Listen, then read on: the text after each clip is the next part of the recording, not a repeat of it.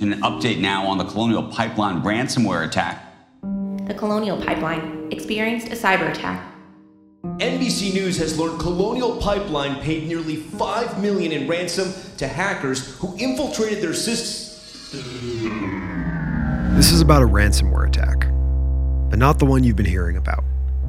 And it concerns a Finnish startup called Vastaamo. On September 28th of last year, a guy named Ville Tapio, CEO of Vastaamo, gets a ransomware demand, 40 Bitcoin, which at the time was roughly $500,000 US for the hacker to delete the data that they had stolen from Vastaamo. You see, some ransomware extracts money by encrypting the victim's data, and they'll only unlock it once the ransom is paid. Some ransomware extracts money by crippling an essential system that they'll only unlock once the ransom is paid. We heard about one of those this month. But this was the other kind of ransomware attack. They had stolen a copy of the victim's data, Vastaamo's data, and they were going to leak it unless the ransom was paid. The only way that a ransomware attack like this works is if that data is really private, or incriminating, or sensitive in some way.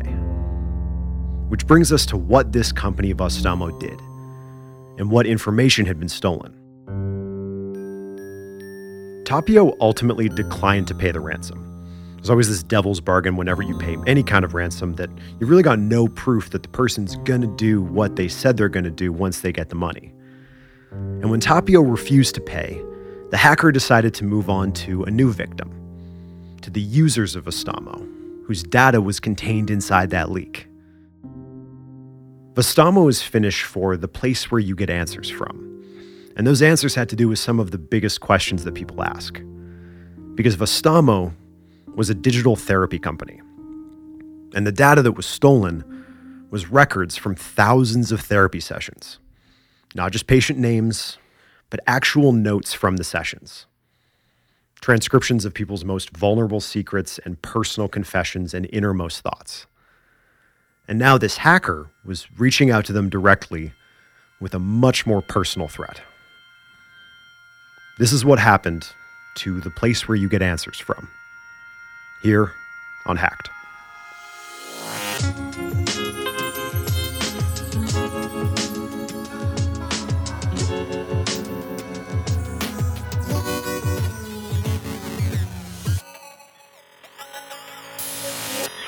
Yo, that's scary as fuck. The story is actually like spooky as shit. like low key, like high key, maybe the shittiest thing about like personal health services going online. Yeah, it's been an interesting year for health services going online. Yeah, for sure. There's been a lot of it. If you were doing IT or security in digital health, like 10,000 foot view, like how would you be thinking about it? Like what would your top level priorities be? Oh, security would be, I don't even know how you would, like I would probably be encrypting all data locally. Because any of those, like you wouldn't be saving anything in unencrypted form, and you'd have relatively comprehensive encryption measures to get access to it, because it's like, those are bloody health records, you know? And not even health records, they're mental health records, which I'd actually argue are probably more sensitive. When I was listening to the intro, all I was thinking about was how in God's name did the insurance company that insures this company not pay the ransom? Because I can't see how this doesn't just end in the most ridiculous amount of lawsuits if this stuff does start leaking. Yeah, a ridiculous amount of lawsuits is some good foreshadowing. So in Finland, they've used this system since 2014, when the Finnish parliament decided to break medical information systems into two different categories. Class A systems would connect with the National Health Data Repository, the system called Kanta. And if you wanted to connect to Kanta, you had to meet these really, really strict security and compatibility standards. If you're going to be keeping patient records digitally for any amount of time, you had to use the Class A system. And I imagine just from like a cybersecurity perspective that there's a lot of benefits to a centralized system like that. Like you could maintain standards across the whole system just by changing Kanta. It becomes kind of a bottleneck for however secure or unsecure the whole system is, right? Right. So that's Class A. Smaller organizations, like a little like acupressure clinic that keeps filing cabinets full of like literal paperwork, they got to use this other system. It's a much less intense, smaller system for any digital records that they had called the Class B system. And the Class B system isn't really tightly regulated because it's kind of like small fish. It's not a big target for hackers. Which is the context for digital health when this company, Vastaamo, comes onto the scene. In 2009, the Finnish Innovation Fund decides to give $12,000 to a guy named Ville Tapio to start this company. Tapio grew up in Helsinki during the recession, starts learning code when he's like 10 years old, and his parents give him a Commodore 64, starts a couple businesses, and eventually finds himself at the Finnish Innovation Fund working on a project that has him touring around Western Europe, doing analysis of different healthcare systems around the continent, which is when he starts thinking about this idea of mental health. In Finland at the time, mental health services weren't very good. There were some whole areas where there was just blackouts of coverage. You couldn't find a provider. And then he goes on this tour and he sees other countries, the Netherlands in particular, represent, just absolutely crushing it when it comes to mental health. So he starts to wonder, is this something where like a digital service could help? Telehealth, as it's sort of been known for a long time, has been around in some way or another for quite a bit. It's actually pretty well established here in Canada where we're from. But modern digital telehealth is a pretty new idea in 2009. And it seems like a pretty good fit for an area of medicine where like you don't need to physically interact with the patient as much. It's a pretty good thing to digitize first. Mm-hmm. So in 2009, he secures a grant from this innovation fund, raises like another $13,000 from his parents, and he boots up this social enterprise. And he calls it Vastaamo, Finnish for the place where you get answers from. And the idea is pretty simple. Clients can send a message to Vastaamo, and in less than 24 hours, a real therapist reaches out and starts a session with them. But the thing about therapy is that there are parts of it and certain patients for whom like a Zoom call is just insufficient. Mm-hmm. And it pretty quickly became clear that this wasn't going to be comprehensive for a big operation. For everyone that was happy with telehealth, there's a lot of people that want an in-person experience. So Vastaamo starts expanding into physical locations, but all built on that like tech-forward infrastructure they designed for the digital service. Essentially, Vastaamo was going to digitize whatever they could about therapy, from booking an appointment, making invoices, and really importantly, the medical records from the sessions. Everything but the appointment itself was going to be on this central Vastaamo database. The idea is that independent therapists join Vastaamo to get access to this great platform and to avoid dealing with all of the junk involved in like running a clinic. All the automation means they spend more time with clients and they bill way more hours. But in order for all of that to work, Vastaamo needed an electronic medical record system. And classic kind of tech startup, he didn't like any of the ones that existed. To his mind, the absence of good digital software for therapists was probably why most therapists were still using paper. And that kind of a big hole in the market represents a really good business opportunity. So he cooks up his own.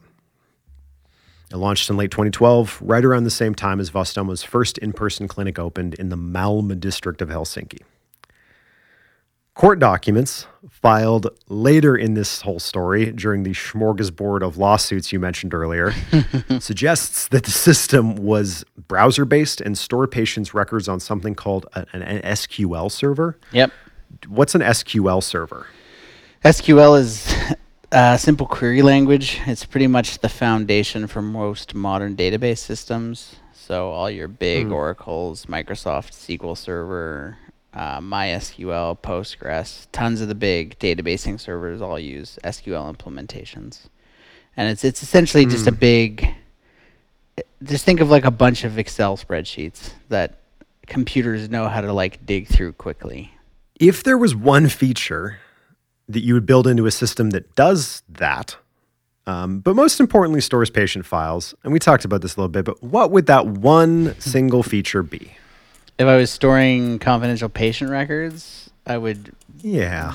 be doing something to obfuscate the values inside of those records, be it encrypting them, hashing them, something, to make sure that they're not just plain text, which I have a gut feeling is where we're going.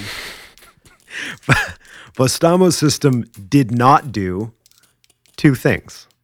It did not anonymize records, and it did not encrypt them.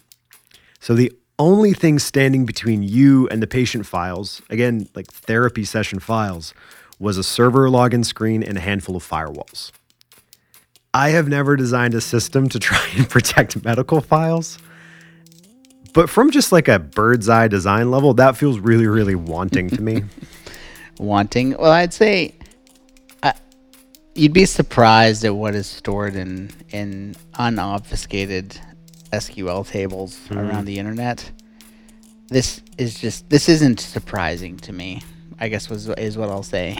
Is pretty much anything you've ever put into any kind of form anywhere on the internet is probably saved in an SQL file somewhere. And the gaining access to SQL data, like we've talked about this in previous episodes with like Ashley Madison and stuff. You know, there's an entire subsect of hackers who kind of know and go after figuring out ways to essentially extract extra information out of SQL servers through web applications. So you can figure out ways to put in false codes, figure out how it's pulling, AJAX calls from the website, so the website's loading data in real time, things like that. So you can try and intercept those and try and extract out as much stuff as you can from these SQL tables. And often the tables are relatively commonly named, users, etc. So it's I would say a common security problem these days is having a lot of very sensitive information stored inside of an SQL server that is then connected to a server that is on the open World Wide Web and accessible from anywhere in the world. Not many places have comprehensive DMZs, so demilitarized zones. So you can have multiple firewall structures so that you can actually bury your SQL servers behind layers of firewalls, only allowing specific connections to be authorized coming through from specific computers. And there's lots of ways to try to secure it, but at the end of the day, the web application still needs access to that SQL server. And if you can hack the web application or hack the APIs that it's using to call the data from those servers, you can get access to that data. So if you remember back at the start, there are those two medical file class systems in Finland, right? There's Class A and Class B.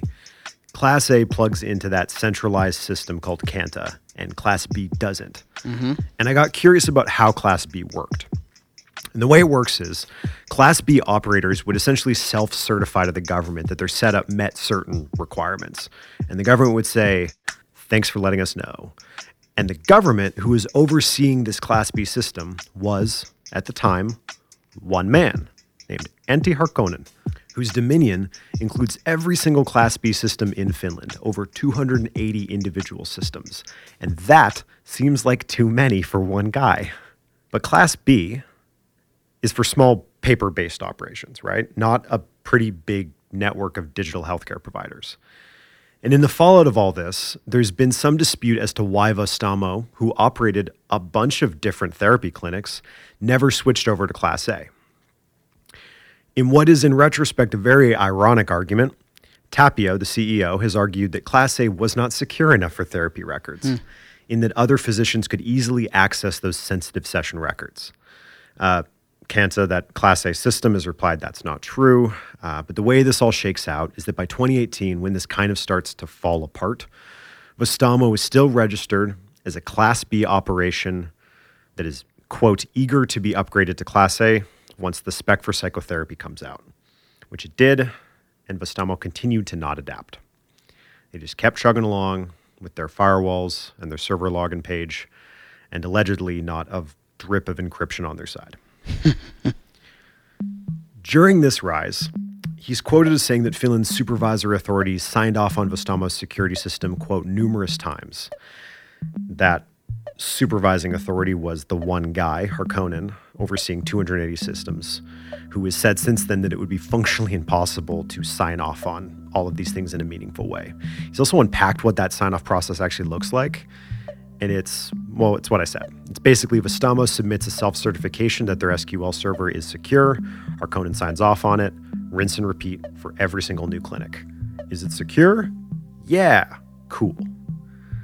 Is self-certification like have you heard of anything like this? Is that common for some sort of overseeing board to just ask if something is secure and accept the argument that it is sort of carte blanche? I don't think I know of any major certification board that allows you to just vouch for yourself, especially something as sensitive as health records. But I've heard of things like this in other categories where you kind of just self-proclaim that you adhere to rules. Like I feel like I don't know. I feel like we do this a ton these days in COVID. We're always telling everybody that we don't have fevers and headaches and stuff, and we're kind of not being tested for it. But I've never heard about it on like a large security scale. By 2018, Vestamo had grown to the point where they were drawing interest from like private equity firms, one of which would go on to buy the company, making the CEO Tapio very, very wealthy. And the name of the company that bought Vestamo is called Intera. And you should remember that name because they come up again later. At this point, Vestamo was operating nearly 20 clinics, employing around 200 therapists and staff. By the end of 2019, their annual revenue had risen to more than $18 million. And with each new clinic came more patients whose data was flooding into this system, this unencrypted, unanonymized system.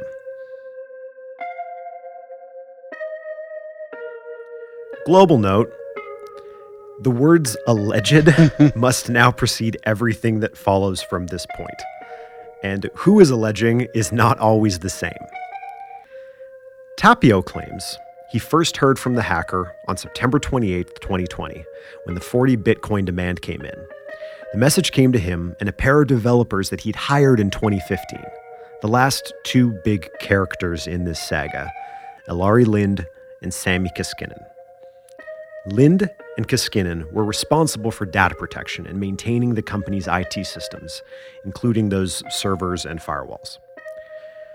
So September 28th, 2020, this ransomware demand comes in, and according to a statement made to the Helsinki District Court, Tapio immediately notifies the cops and the government. Lind, one of those two security professionals, starts sifting through Vestamo's network traffic logs, but reports finding no evidence of a hack. And it's here that we, kind of the public, hear from our hacker for the first time. When they write, quote, "We have attempted to negotiate with Ville Tapio, the CEO of Vestamo, but he has stopped responding to our emails." That's a post that appears on the morning of October 21st on an anonymous discussion board. So, their plan, states the hacker, is to leak 100 patient records a day until they get their 40 Bitcoin. The first of such leaks was already available for anyone to read on a linked Tor server. 100 patient files from therapy sessions. Okay, wait, I just want to pause for 2 seconds. 40 Bitcoins was their demand. Yes, but $500,000 at the time, US. That seems pretty negligible for what I assume the greater liability value is. And for the amount of money that ends up being unraveled by this, I would agree. So the hacker then reaches out to a journalist. They email this journalist, and the hacker says they have this database. They've had it for 18 months before they realized what they'd found. 18 months. He also passes judgment on Vestamo for storing this information the way that they had. He called them the real criminal, which, Damn. I don't know. There can be more than one, but I take his point. Up until this point, the flow of money and information is it's relatively simple, right? The hacker stole the database. Mm-hmm. He's asking Vestamo for the money. And according to his correspondence with the journalist, Tapio, the CEO of the company, refuses. So the hacker is sitting on all this data, and he's promised to leak it 100 files at a time, but the company doesn't really seem to give a shit. So, what's his next move? He can keep leaking it, but if they don't care, they don't care.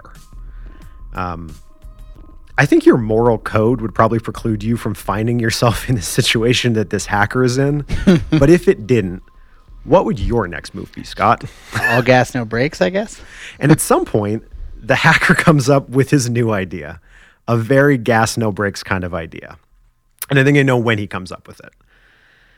After the conversation had migrated over to a forum on the dark web, there's this post where a person, one of the patients whose information is inside this database, makes an offer to the hacker.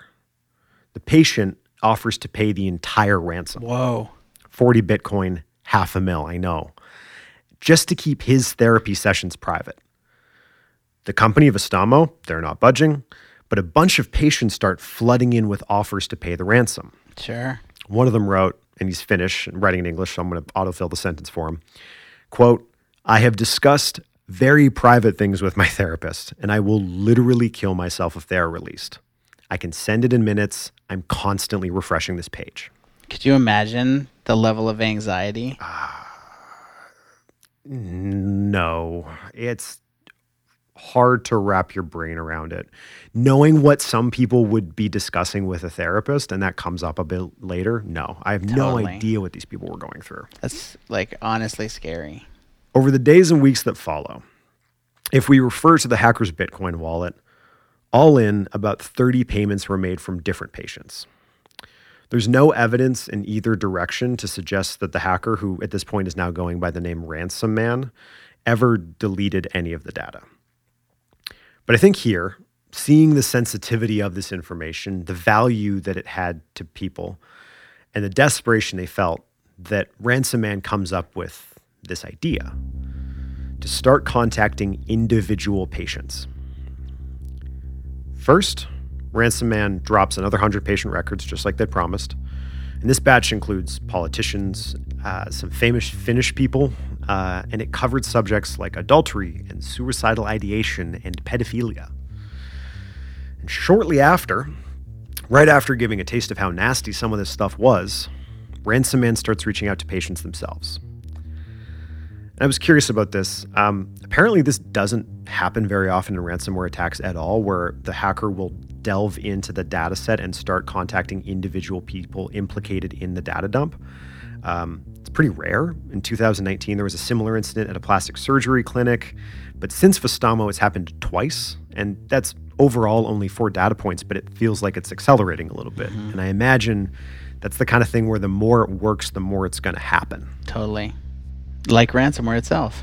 If you were in Vestamo's position and you've said, no, I will not pay, and now the hacker is going to individual patients, what is your move? I don't know if anybody really has a move, right? They've essentially ceded all the power to the hacker at this point.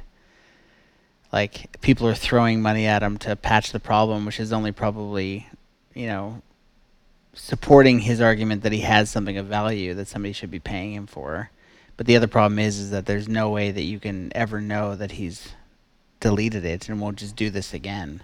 Mm-hmm. So nobody has any forms of protection. Like, in the classic ransom, there is a child involved.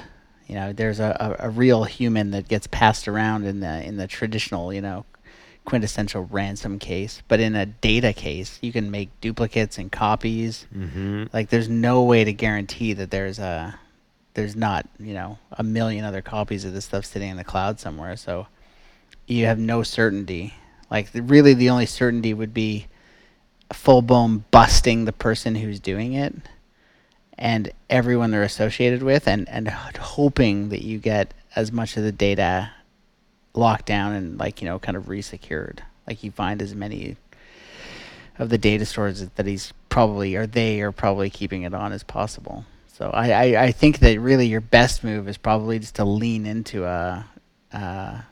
like a criminal police solution, because I don't think that there's really anything that's going to protect you otherwise. Vestamo's big PR play in response to all of this was to offer patients 1 free counseling session. According to William Ralston's coverage on this, one patient says that their therapist advised her to consider that not everything being said in the news was true. Some patients got nervous and started trying to get physical copies of their records to figure out what had been leaked or what might be leaked. Victim support Facebook groups started popping up. But the Monday that follows, a couple of things happen all at once. Tapio, the man who founded the company back in 2009 with, $20,000, was fired as CEO. A few hours later, the equity firm Intera that bought the company filed a motion seizing just shy of $12 million from the Tapio family, roughly what they paid for their share in the company. Which is when the question of who was really responsible for all of this came to the forefront. And we are going to get to that right after the break. So wait, before we go, everybody's immediate thing was to pull as much money as they humanly could out of the company before it eventually shut down. That's what everybody kind of did. Mm-hmm. That is some risk mitigation right there.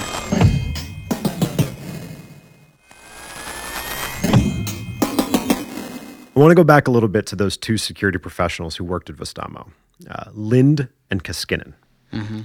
Last year, I watched the Chernobyl HBO miniseries. Did you watch that? Of course I did. Who didn't watch that? It's really, really good.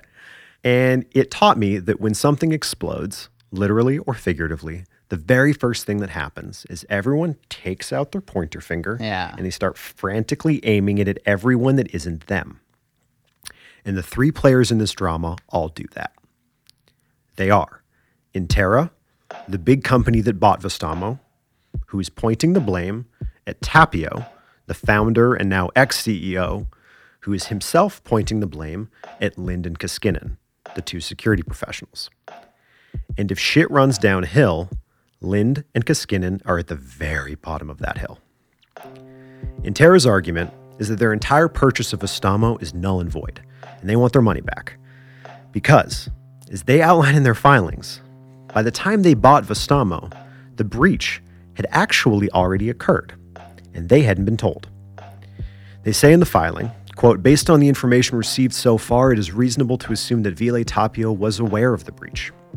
They also claim that, quote, he sought to conceal those alleged attacks, which is the foundation of Intera's argument that they should be able to dissolve the transaction and get their money back. To remind you of our timelines, the story seems to kick off in 2020 when that ransomware message first comes in.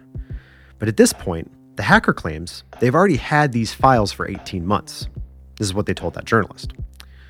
Intera, who is suing Tapio, claims that therefore there must have been a breach that they were not aware of in 2018 and 2019.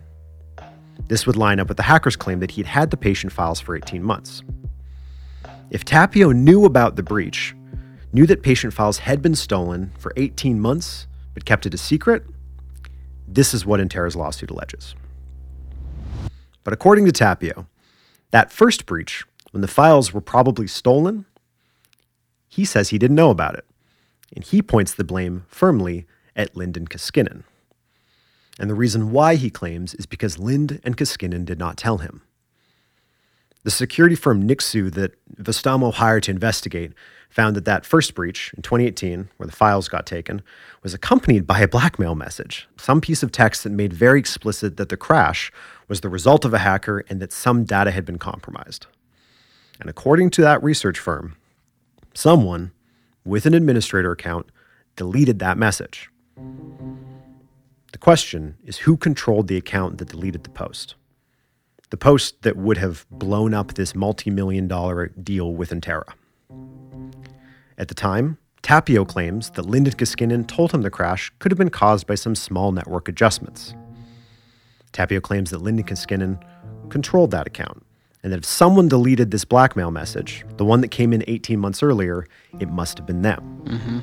And the reason he argues that they did this was to conceal a vulnerability that they had created, one that left Vestamo's patient databases without firewall protection for over a year. That is Tapio's story, and he is sticking to it. And so far in all of this, Lind and Kaskinen are kind of a blank slate, right? We don't really know much about them. They're two security professionals getting blamed for this massive failing of security. Kind of makes sense.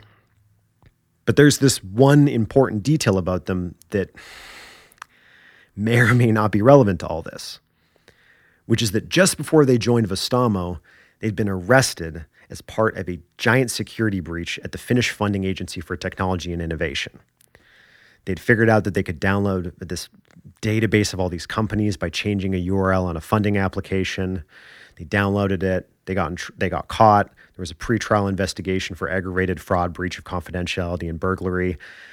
The prosecution couldn't totally figure out that they'd done it for financial gain or just because they realized they could. So it all kind of faded away.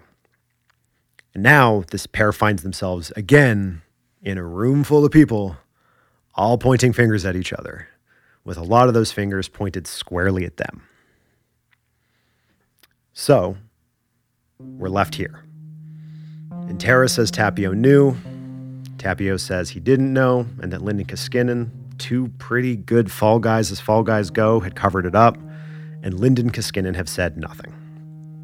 A $12 million fortune remains frozen until this lawsuit is resolved, and all of those patients, their information is still out there. I'm captivated, Jordan. I need to know what happens to these poor people's information. Oh man, you're not going to like it. Yeah, I figured. On January 28th, Vestamo was put into liquidation, and it filed for bankruptcy 2 weeks later. In early March, its staff and services were transferred over to this other company called Verve, who provides like occupational welfare services. Verve did not acquire Vastamo's consumer data, and Verve is going to be using a Class A system. The scandal sparks a couple of changes in Finland, some of them really tangible and some of them more abstract. Finnish parliament passed legislation basically overnight that would allow victims to change their social security numbers in the event of a major breach, which Wow. I don't know if we have that over here, but that seems like a very good idea. There are debates about whether, even in a Class A system, if therapy records should be stored on any kind of a central database, if that data has any reason at all to ever leave a consultation room. But I think that until some kind of a scalable, secure platform exists, more enterprising individuals are going to keep cooking up their own, and more stuff like this is going to keep happening. Because 48 hours before the final nail was put in the coffin of Vestamo, a compressed, more easily shareable version of the entire Vestamo patient database appeared on a dozen file sharing sites. It is still out there, floating around like every other leak ever, but somehow also very, very different.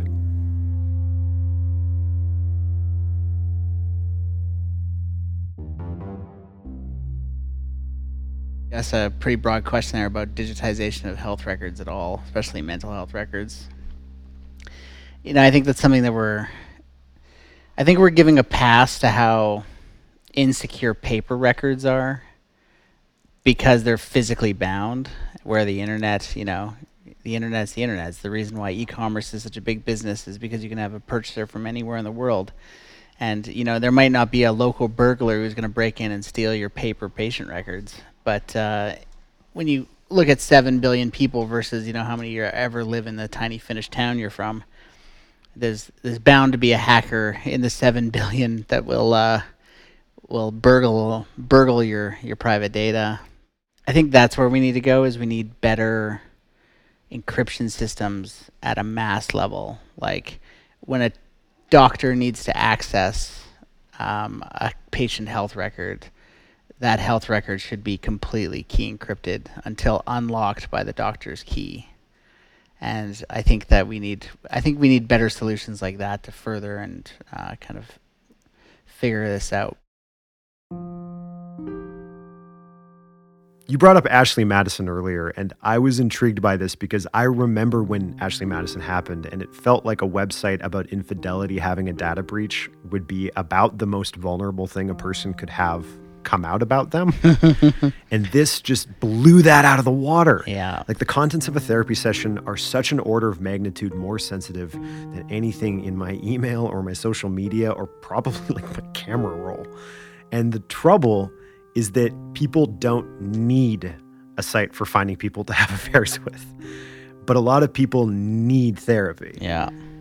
People need medical treatment however they can get it. And if digital is how they can get it right now, then we have some stuff to figure out very, very quickly.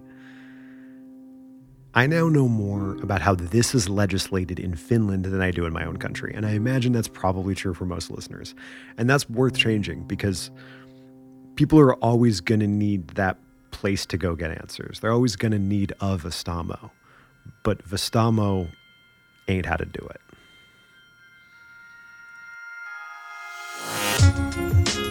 Thanks for listening, everybody. Attention, all Michelle Kaisers and David Gidleys. Thanks for becoming our newest patrons on Patreon. It's cool as hell of you. It's the best way to support the show, and it means a lot to us. If you haven't, you can also rate and subscribe on your podcast app of choice. It also goes an incredibly long way towards getting the show in front of new folks so we can keep making more. Our main source for this episode was William Ralston's fantastic reporting on the subject. There's a lot that's been written about this, most of it in Finnish, but Ralston's writing really synthesized all of it beautifully. I guess the other thing I want to end with is just maybe a shout out to randomly bumping into one of our fans IRL at the sandwich shop the other day. So, good looks, and thanks for being a fan. Thanks for listening. Catch you on the next one.